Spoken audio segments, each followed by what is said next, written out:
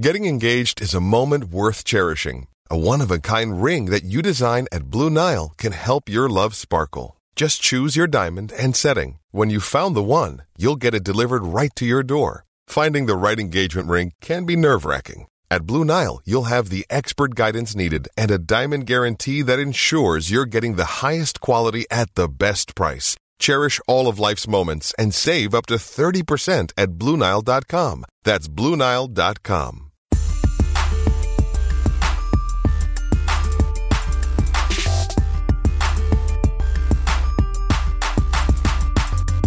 Hey everyone, this is Dan Lobby, and welcome to another edition of the Orange and Brown Talk podcast. I am joined by Mary Kay Cabot via the phone. Mary Kay, how are you? I'm doing great, Dan. How you doing? I'm doing well. We've got a good show today, a little different today.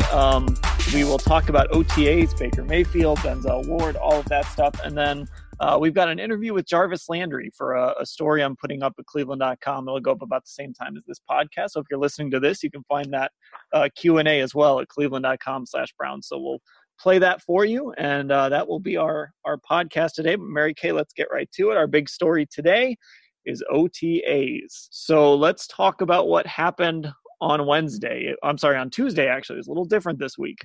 Our third and final open OTA session of the 10. And, there was some news that came out of this, and it started with Baker Mayfield finally getting promoted to the second team. Yeah, I thought that was very significant, and I will be posting a "What Does It All Mean" post on that either later today or tomorrow morning, which would be Friday morning.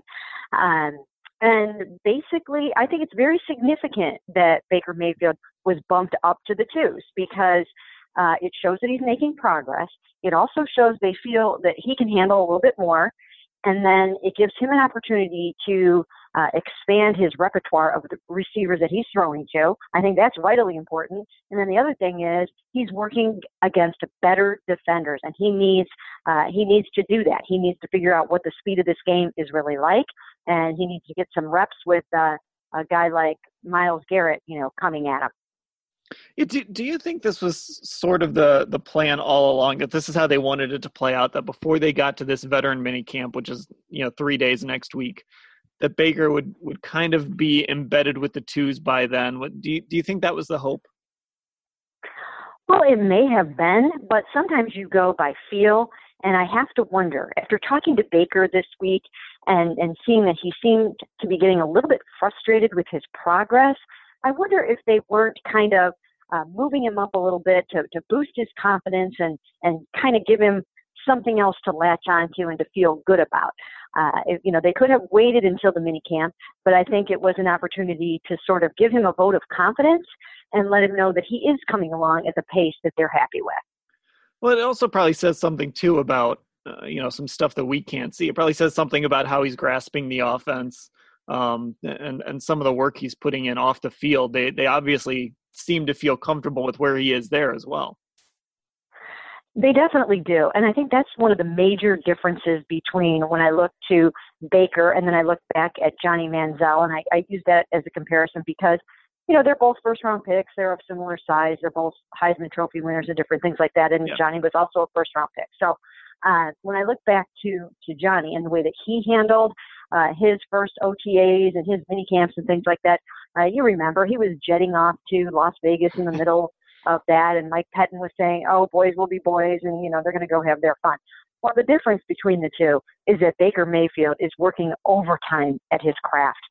He's working really hard to perform well under center, which he's just not used to doing at all. He's putting in the time and the effort, and he really is hungry to be great at this. And I think for those reasons, he has a good chance to succeed. Yeah, you bring up Johnny, and it's funny. A couple of weeks ago, it was Memorial Day weekend, and I believe that was when the Swan happened. And I just remember, Memorial Day weekend and July 4th, kind of that weekend, are very stressful times for NFL front offices and trying to keep tabs on their players. And you could just always guarantee that there was going to be some Johnny Manziel news coming out of those types of weekends. Yeah, you look back now, and it was funny because I think as reporters, we could all see the train wreck that he was right from the very start. And I think if you remember correctly, we took heat for that. I was hammering away at the party aspect of Johnny Manziel right away because I knew that is not how a rookie quarterback can come in and succeed. It was nothing like I had ever seen before or even heard before of other guys around the NFL doing when they were, first trying to crack the starting lineup and make their impact on an NFL team. And so it was evident, right away. And I think the Browns kind of laughed it off or passed it off a little bit as, oh, this is just, what NFL players do. They go have fun. They go to Vegas and whatnot. But obviously it was the beginning of the end for him in his rookie OTAs. Now getting back to Baker with him at number 2, this does open up, of course, as we head into training camp. People are going to talk about it. Baker Mayfield versus Tyrod Taylor. Hugh Jackson has been firm in stating that Tyrod Taylor is the starting quarterback. He downplayed moving Baker up to the second team on Tuesday when we talked to him. I think he's handled this quarterback situation very well so far. Does Baker being at number 2 change the dynamic of any sort of competition in training camp, or is Tyrod Taylor still pretty well embedded as that starter against the Steelers week 1? I am glad that you brought that up, Dan, because I do think it's important to note this. It does not mean that Baker is getting ready to move up to number 1 anytime soon. It really doesn't.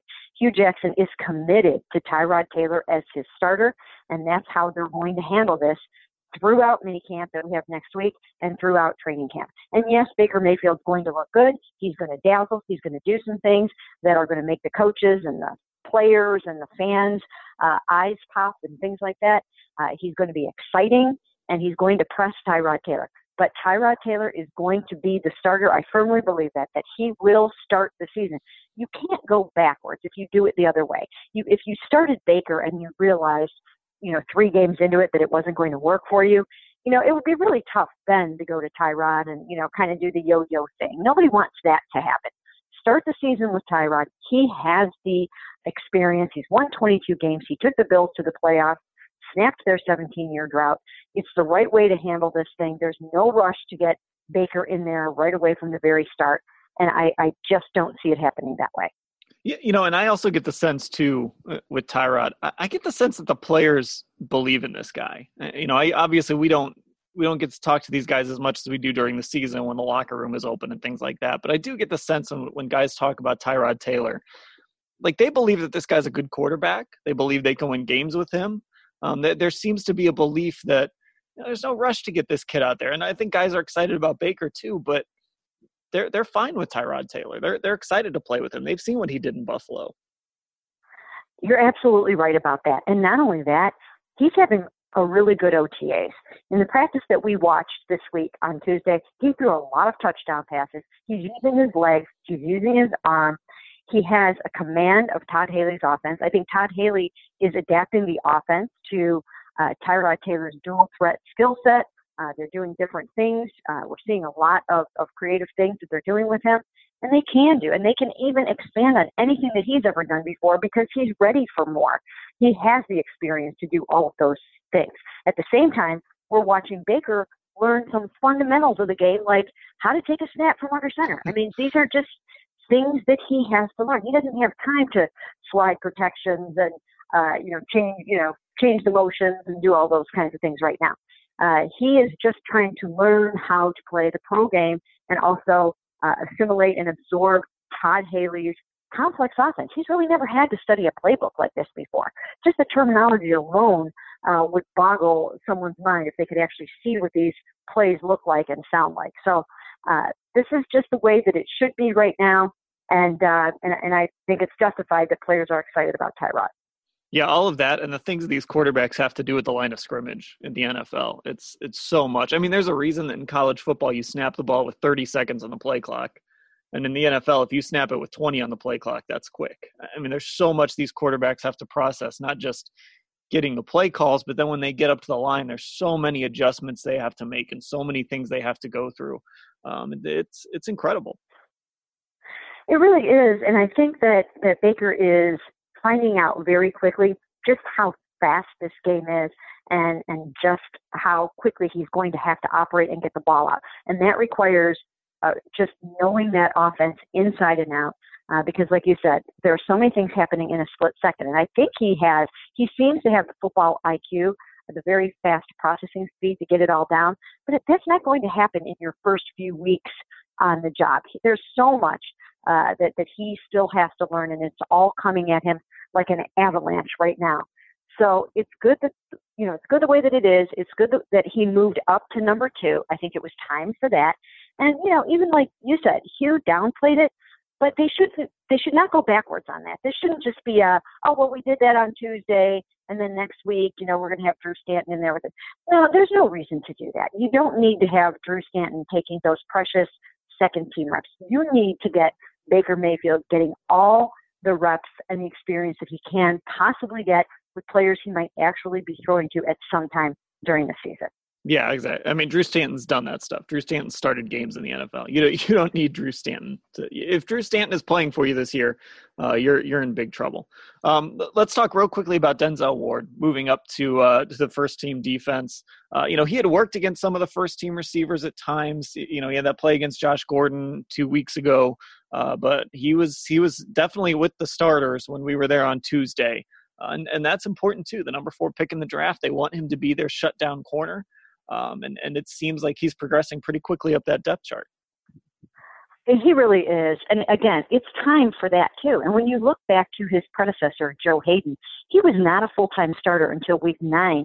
And it's almost mind-boggling when you think about that now, because I think he was probably ready earlier than that. Well, they don't really have the luxury of time on their side with Denzel Ward. He's the best cornerback that they have, or he will be the best cornerback that they have very quickly. So they're going to throw him in there. They're going to give him the experience that he needs, and it's time for him to work against the Josh Gordons of this team. And if he can do that, like you said, he broke up that fade.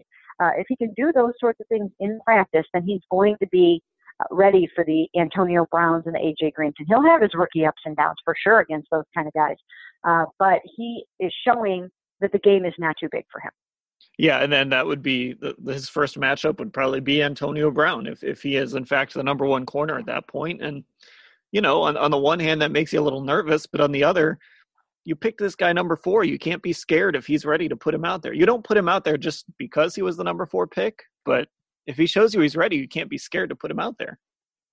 That's true. And I think that another thing that will help him tremendously is that they should have a pretty good pass rush right from the start of the season. Myles Garrett missed the first 4 games last year. Then Emmanuel Ogbah wasn't healthy for a while. Now they've got Myles Garrett will be ready to go from the start of the season as long as everything goes fine. Emmanuel Ogbah seems to be on pace to start the season.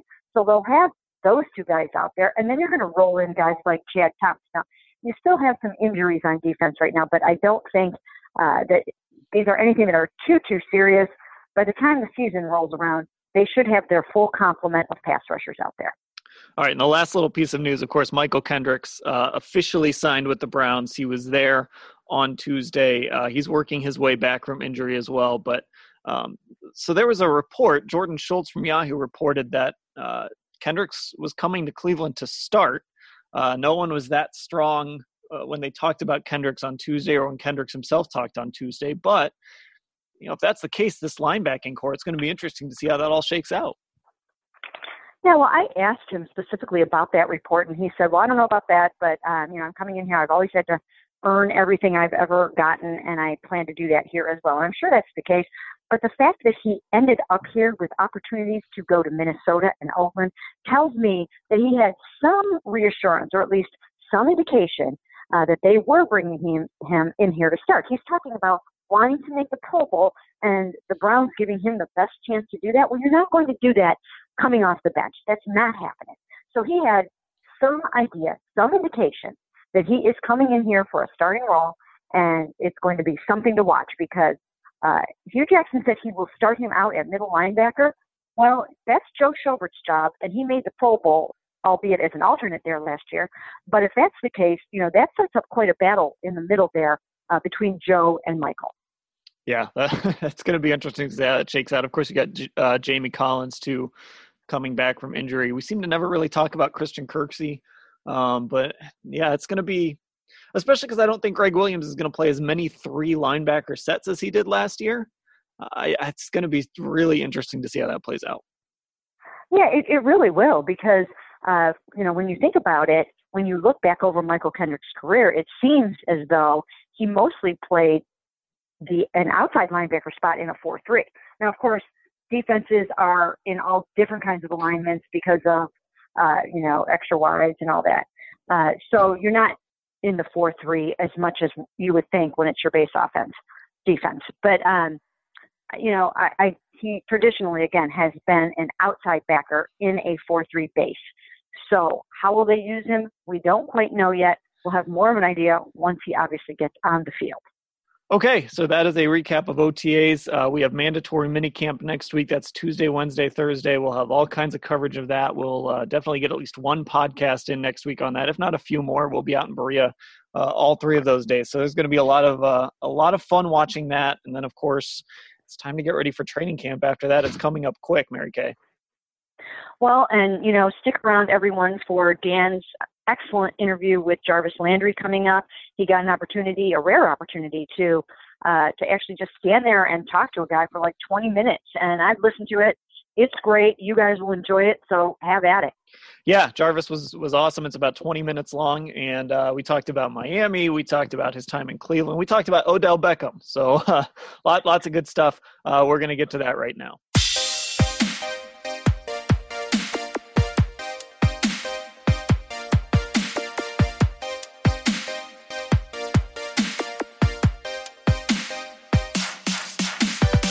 Generally, how's your first couple weeks here of the program going? How do you guys are out on the field? You know what? It's been fun. It's been exciting. Obviously, getting around the guys and, playing football again after the break and learning the playbook and, putting it together. And that's been the best part about this whole thing. Does this feel different? Obviously, you're in a different place, but does it feel different from the last, 4? Yeah, absolutely. But at the end of the day, it's football and it comes down to wins and losses. And, I think the thing that I'm impressed more about this place is just the competition level, and the things that Coach Hugh encourages, Coach Haley, Coach Greg, obviously, everybody, that speaks for itself. But, the competition level is really high here. I feel like, I know Greg, defensive coordinator, I feel like you and Greg would get along. I feel like you two could have some battles. Yeah, we do. Yeah, every time I walk through the hallway, he's like, I wish he was on my side of the ball, and I take it as a compliment, Yeah. But, obviously that's a different world over there for me. But, it's fun. He does a great job with his guys and with the schemes and stuff. When you look at this coaching staff, you obviously have Hugh, who was a coordinator in Cincinnati, had all those good receivers. Todd Haley did great things with Antonio Brown, other guys like that. Does that kind of get you excited to work with guys like this? Oh, absolutely. I'm excited about the staff. I'm excited about the guys that I play next to, Josh Gordon, Corey Coleman, Njoku, Tyrod, Hyde. The list goes on. But, I'm excited about just the different ways. They're going to give me the ball, and those guys the ball at the same time. And, the creativity, obviously, like you said, Coach Hugh having the offense in mind. I think he was a quarterback coach for a while there, too. So he's really offensive friendly. And, Todd Haley, his resume speaks for itself. So what did you think of, before you got here? I don't think you guys played the Browns. You didn't play them last year. I think you played them in 2015, maybe 2016. I'm sorry. We won in overtime. Yeah, that was yeah. So what did you think of this team like before that trade happened? What if somebody said Cleveland Browns, like what popped in your head? Honestly, man. Truthfully. That they were a struggling football team, organization.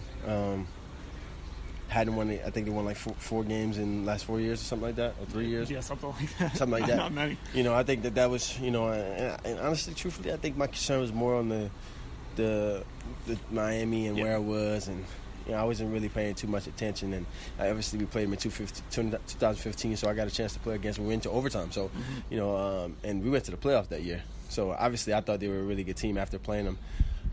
I think they missed a field goal to win the game. I think so, yeah. So guy they signed like the day before or something. So, I mean, you never know. In this league, anybody can win on the Sundays. And, I think that was the thing. I just didn't really have too much You know, I didn't know too much about him, just that they hadn't won the game in the wall. So now that you're here, I mean, you're a little surprised. Is it what you expected? Didn't really have any expectations coming in. You know, I just wanted, again, excited to make the transition, you know, be here, be back in the building, finally get a chance to play again, get out in the field. I think that was the most important point for me. So let's go back a little bit to like February. You know, you're going through the whole getting tagged. You don't know where you're going to be. Where were you mentally at that point? At peace. Yeah. I just had a daughter. My daughter, she just made one, and you know, I had a lot of opportunity to spend time with her and hang out with her, be with my family. You know, I think that was one of the most important things for me. I know, especially, and you know, I understood that regardless of the fact that, you know, it was coming for me. You know, like whether it was in Miami, Cleveland, or somewhere else. You know, it was coming for me from the work that I've put in previously the past 4 years. So, you know, I was at peace with that. You know, wherever it was, because, you know, I believe in myself. But had someone said to you, you know, at that time, like, okay, you're going to get traded to Cleveland, maybe not get Cleveland specifically, you're going to get traded, and then within 2 weeks, whatever it was, you're going to sign a huge contract extension. Would you have believed them if somebody had told you that? Yeah. I mean, honestly, I didn't have any plans to play on the franchise tag. I think that's part of the reason for the trade as well. You know, I mean, in this game, you know, I think when players have opportunities to get what they deserve, they should get what they deserve. I think the franchise tag is a substantial amount. It's a good amount, but, you know, long-term security is why we play this game, you know.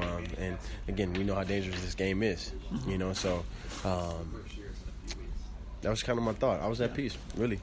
So when they approached you about the extension, I mean, did you think it would happen that quickly, or did you think that you'd have to not go out and prove it? Because obviously, I know you think you've proven it already, but I mean, show them what you could do for the Browns in this uniform. I think, you know, Hugh and Mr. Dorsey, Jim D, I think they understood what I could do, what I brought to the table, you know, and it's one of the reasons why they went through with the trade, you know, you know, they believed in me, my leadership, you know, obviously my playmaking ability, and, you know, what I've done in the past 4 years. You know, even Coach Haley talks about it, not to this day, it's nothing, because now you wear your new uniforms, we all wear new uniforms, we all got something to prove, and I kind of like that challenge. So, you know, did I think it would come that quick? You know, yeah, I think I a lot of stuff was going on behind closed doors, you know, and I was hoping it got done, you know, before I even came, but you know, it didn't. But you know, they were working towards it, so I was in high hopes that it was going to happen. So I mean, it sounds like you felt like, despite all everything that was swirling around, and it sounds like when you say you were at peace, it sounds like you really mean you were at peace. Like man, listen, I love this game. I love this game, and you know what? You know, I've talked to Jerry Rice, I've talked to Chris Carter, I've talked to T.O., I've talked to Randy Moss, you know, receivers that I grown to respect that are some of the greatest, you know. And the big thing is, you know, a lot of those guys don't wish to come back and play again, you know, but, you know, maybe Randy wants to come play again. But, you know, it's just the love for the game. You know, I love just having the opportunity, because there's only 1,600 players in the NFL, and there are thousands of people that try out or try to make it to this level and never do. You know, so regardless, for me, I knew regardless of where I was at, the opportunity to play football was just a blessing in itself. You know, and I was at peace with that, no matter where it was, because I was confident in who I am and what I can do and what I bring. What's that moment like when you sign that deal? I mean, there's I couldn't fathom it. Right. People that read this or hear this wouldn't be able to fathom it. What's that moment like to finally, especially because it's something you wanted for so long? Right. What's that moment kind of like? Man, it's surreal. You know, it's surreal. Just thinking about it and trying to put it into words, I don't think you can. You know, again, you know, every player plays this game for that long-term security. You know, and going into my 5th year to have an opportunity to put it together and do the things that I've done, and you know, and be compensated for it the right way. You know, that's like you doing your job, and you know, you blasting out these reports and stuff like that, and the positive feedback, you know. And when it comes time for you to get your raise, you want your raise, you know. And it was just kind of that situation. And I'm glad. I mean, you said your daughter just turned 1. You said, yeah, she's right. Yeah. What's her name? Joy. Okay, Joy. I've seen some of the Instagram posts or stories or whatever. She looks like she's a handful. She is, man. But she's so smart, man. It blows my mind every day just watching her grow up. You know, I love obviously being here, and once I leave here, and no matter how tired I am, or you know, if I had a bad day, when I walk in that house and she sees me and she goes crazy, you know, I get home, I lay on the floor with her for about an hour, you know, just playing with her and enjoying that time. You know, it's a really good feeling being a dad. You know, I never knew what it would feel like, but you know, this stage of her life when she's, you know, more active and she's talking back and she's understanding what I'm saying, you know, it's a good ball game right there. So she is here with you. Yeah, she's here. Because I know some guys just come in for practices and stuff and then go back to wherever. Yeah, no. So I mean, I'm here for 5 years. So you know, I decided to make this buy a house here. Yeah. And, you know, move my family here, and you know, kind of go from there. So, you know, obviously I've heard you talk to us in press conferences. I see you on the field.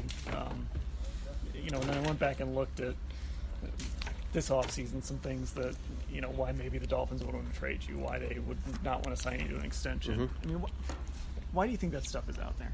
Why do you think, like, you know, people kind of try to downgrade what you've done so far? You know what? I don't have an answer. You know, I played in a system in Miami where it was high volume. I caught a lot of balls. I had less efficiency than a lot of other guys, just because of the type of plays that we were running. Yeah. You know, and I think that gets missing when you see Antonio Brown scoring a 95-yard touchdown on a fade route, or Odell, you know, catching a post, or, you know, like things like that. I think it gets missing. But if you watch our games in Miami, you see how, you know, the involvement of me made drives go. You see how the involvement of me making plays here and there, or a block here and there, you know, made drives go. You know, a lot of those drives that I were, you know, particularly involved in or targeted in, you know, we scored on, or we at least got points. You know, I wish I knew, bro. I wish I knew. But it gives me something else to prove every year, you know? Yeah, so, I mean, is there a version of Jarvis Landry, then, that we haven't seen? I mean, I think that you think there probably is, because you stood up there and said you feel like you're the best receiver in the NFL. I am. So, I mean, is there a version of you that we haven't seen? Yeah, absolutely. And what does that look like? Hopefully it's in this offense. You know, hopefully it's in this offense, you know. But, again, you know, I think Todd is going to give me the opportunities that I need to, you know, I'll say to show off my talents. Not show off my talents, but, you know, the things that I can do. You know, I believe that I'm a complete receiver all around. Do I lack speed? Yeah, but a lot of guys lack speed. You know, Jordy Nelson lacks speed, but he goes over 1,000 yards. You know, the quarterback play is so important, you know, which has got me that much more excited about Tyrod and Bake, you know, and you know, the way that they're throwing the ball out here. It makes me that much more excited. You know, it's a lot better than when I had in Miami. You know, so I'm excited about that. Did you know Tyrod was coming? Mm-mm. You didn't? Mm-mm. So what did you think when because that report came out, I think maybe like an hour or two after your trade? As soon as I found out he was coming, I called him. I texted him like, let's do it. Yeah. Let's do it. You know, I found out when he was coming up here.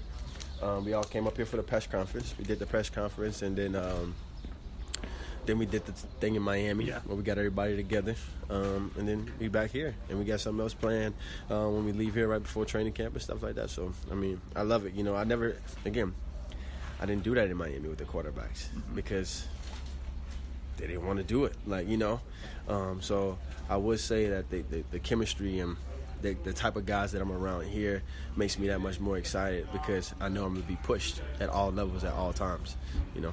Yeah. So I mean, like, so you're saying in Miami, like, they just didn't want to put in do those kinds of workouts, things like that with you guys off the field? Is that? I mean, I know you probably don't want to relive the past too much. I don't really either, but I'm just saying, like, you hear all the time. You know, Tom Brady takes his guys to wherever. The Giants take their guys to Duke, and when you think of quarterbacks, they have that chemistry with their receivers, and I just didn't think. Obviously, again, I caught a lot of balls. Yeah.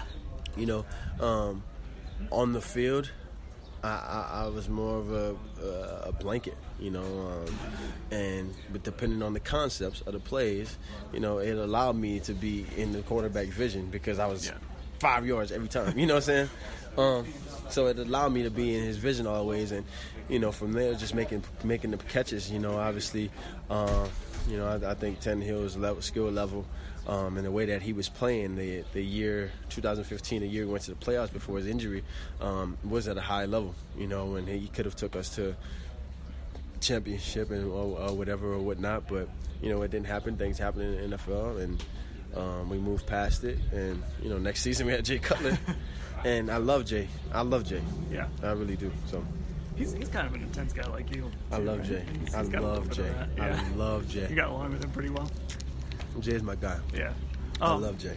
Going back to Tyrod, because he's sort of in a similar situation as you, I think. Like, produced for a while, took a team to the playoffs, started a playoff game for a team, and then that following offseason he's traded for a third-round pick. Right. Do you guys sort of connect over that a little bit? The idea that you guys both performed well for pretty good teams and they didn't want you? Yeah, whether it was they didn't want us or, they had other plans to go in the different directions or they were trying to save money or, it all goes without saying, but I think the purpose of us being here is, to show them why, and to win games here in this uniform, which, hasn't really been done, and I'm telling you, man, that's what's to get excited about. Yeah. It's not about where we've been and stuff like that. Like, this is the some of the defining moments of our careers, and I know from me, I'll say it. For me, like I want to continue to improve, continue to show why I believe I'm the best receiver in the NFL. I mean, it's almost like a parallel with the organization, even like you guys are trying to prove. Right. Like you've been doubted, right. People have believed in you. I mean, these guys are coming off 1-15 and 0-16, same coach still. Kind of some parallels. Right. Parallels and that's how my life is. I feel like that's how my life has been. I've always, went places and been too slow, not tall enough, not big enough, but I always put numbers up, always scored touchdowns, always, talked about because of my intensity, my effort, and but still in doing that, being an underdog, and I think that this here, coming here and playing in Cleveland, like, it's another underdog story. It it is what it is, and I think we got to embrace it, shit hasn't been done in the last however many years, but only one team win the championship every year. I don't give a hell how many games you won or if you made it to the playoffs. And listen, only one team win the championship, and that's the goal. My goal coming here is not to just win one game and have a parade or win 2 games, because 2 games haven't been won here. And it's been a while. Right. So that's not my goal. Like, my goal is to win a championship because I train like that. I train with a championship mentality. Every game is a championship for me. I want to win them all. Obviously, is that realistic? Maybe not. But I want to win them all. What was that like in Miami or wherever you guys trained when you went down there with Njoku and Ricardo was there, I think, Carlos, Tyrod? Yep. What was that? Just kept How trying to long were you down there, first of all? I lived down there, obviously. Okay. That was before I made the move up here. And honestly, man, like, we were just kind of feeling the vibe, feeling out each other. I was checking out their routes. I saw Njoku, obviously. I heard about Ricardo. Obviously, I've seen Tyrod for the last 4 years. I came out with Carlos Hyde. So I was just kind of like, seeing if they were who they were, and they were. Those guys they're extremely talented, and it more was just kind of just getting us together, making sure we know each other, building the chemistry, the camaraderie, so that when we come out here, like, we don't have to adapt to each other like it's new, It's more like we've been doing this together, and it's just a normal thing. Did you put that together? Yes, me and Tyrod. You and Tyrod together. Mm-hmm. Okay, so I think you talked about this a little bit. So just where'd that video idea come from? And also, had you ever heard of Machine Gun Kelly before? Yes, okay, absolutely. Okay, just making sure. Absolutely. You kidding? I have two, man, extraordinary talented friends, man, that they know how to work the camera, the editing, and all that stuff. And I told them about the idea, and they were like, "Bro, we should definitely flick that." That's how they talk. We should definitely flick that. And I was like, "All right, let's do it," and we made it happen. Nice. You played with Odell. What was that like? It was fun. It was fun, exciting. It's always good to have a good counterpart next to you, whose skill sets balance out, and it's almost becomes a pick your poison type of offense. So that's always a good thing. Similar to what it's going to look like here. You still attached to LSU at all? You still follow them pretty closely? Yeah, I still follow them closely. Coach O and the guys over there. Coach O is something else. Coach O is something else. He's probably the only coach on staff that I know. Yeah. I have a little relationship with, but for the most part, man, I check in on the guys every now and then, and obviously I'm looking in on Saturdays. I got my jersey ready and LSU Bama. I'm crunk. I'm at the TV every Saturday. So that's good. Was there a party? I thought you kind of tried. I think you tweeted at him. Was there a party that was hoping maybe Odell would end up here somehow? Man, yeah. Shit. You did tweet at him, right? Yeah, I did. If it was possible, I thought it was possible. I think we had the cap to do it, and I didn't know what the situation was going on in New York, but it was a good try. I think it was a good try. So I'll let you go here in a couple questions. But just when people say, okay, the Browns paid $15 million a year, because this is what people were saying when they did the extension. They paid $15 million a year for a slot receiver. Mm-hmm. But what's your response to that? Every receiver is a slot receiver, depending on the offense. If you go back, I think I caught 60 balls in the slot this past year, but guys like Julio Jones, he catches at least 30, 40 balls from the slot. AB catches about 30, 40 balls from the slot. Guys obviously that catch 100 balls, so it balances out. But I've caught 100 balls for the last 4 years. So you take 50 of those, and 50 from the inside, 50 from the outside, 20 from the backfield. I think that's what makes me the complete receiver, that I can be anywhere, and the guy, again, is not as fast, not as big, not as strong, but I have success. Look and go to tape. Yeah. Prime example, yep. And would anybody argue that he doesn't deserve $15 million? No, and again, he's playing with one of the best quarterbacks in the NFL. Like, people don't weigh those situations in. You think about Big Ben. You think about Eli Manning. You can't weigh that quarterback and Tom Brady. You know what I'm saying? Yeah. And what I've done, I feel like it goes underappreciated. Obviously because we've been losing, and Miami's not a great market as well. So I think it does get underappreciated. But every receiver is a slot receiver. Yeah. Do you hear that stuff? Or yeah. Are you pretty good at blocking that out? How do you kind of approach? I hear it, but at the same time, I can't change the way that I get fed. You know what I'm saying? Like, just because I eat with a fork, I ain't got to change it with the spoon. Like, I'm still getting fed. I'm still eating. And I think that for me is something that I really just kind of wipe off my shoulder. Because it doesn't define me. I catch the ball from wherever. If the ball thrown to me is a good ball, just catch it. Regardless of the slot, backfield, outside. That's just what it is. Yeah. Last question, just general. How good can this offense be? You, Josh, Njoku, one of the Tyrod, best. Whoever's playing quarterback. One of the best. But we got to be detailed. We got to be disciplined. We definitely got to be tough. And when time comes down for crunch time, guys got to make plays. No matter who it is, myself, whether it's Josh, no matter who it is, whether it's somebody that doesn't start and have to come off the bench, we have to play for the big moments as well, and I think we're going to be in a lot of them this year, and guys got to step up. Every guy got to step up. Every man counts, and I think that will allow us to be special.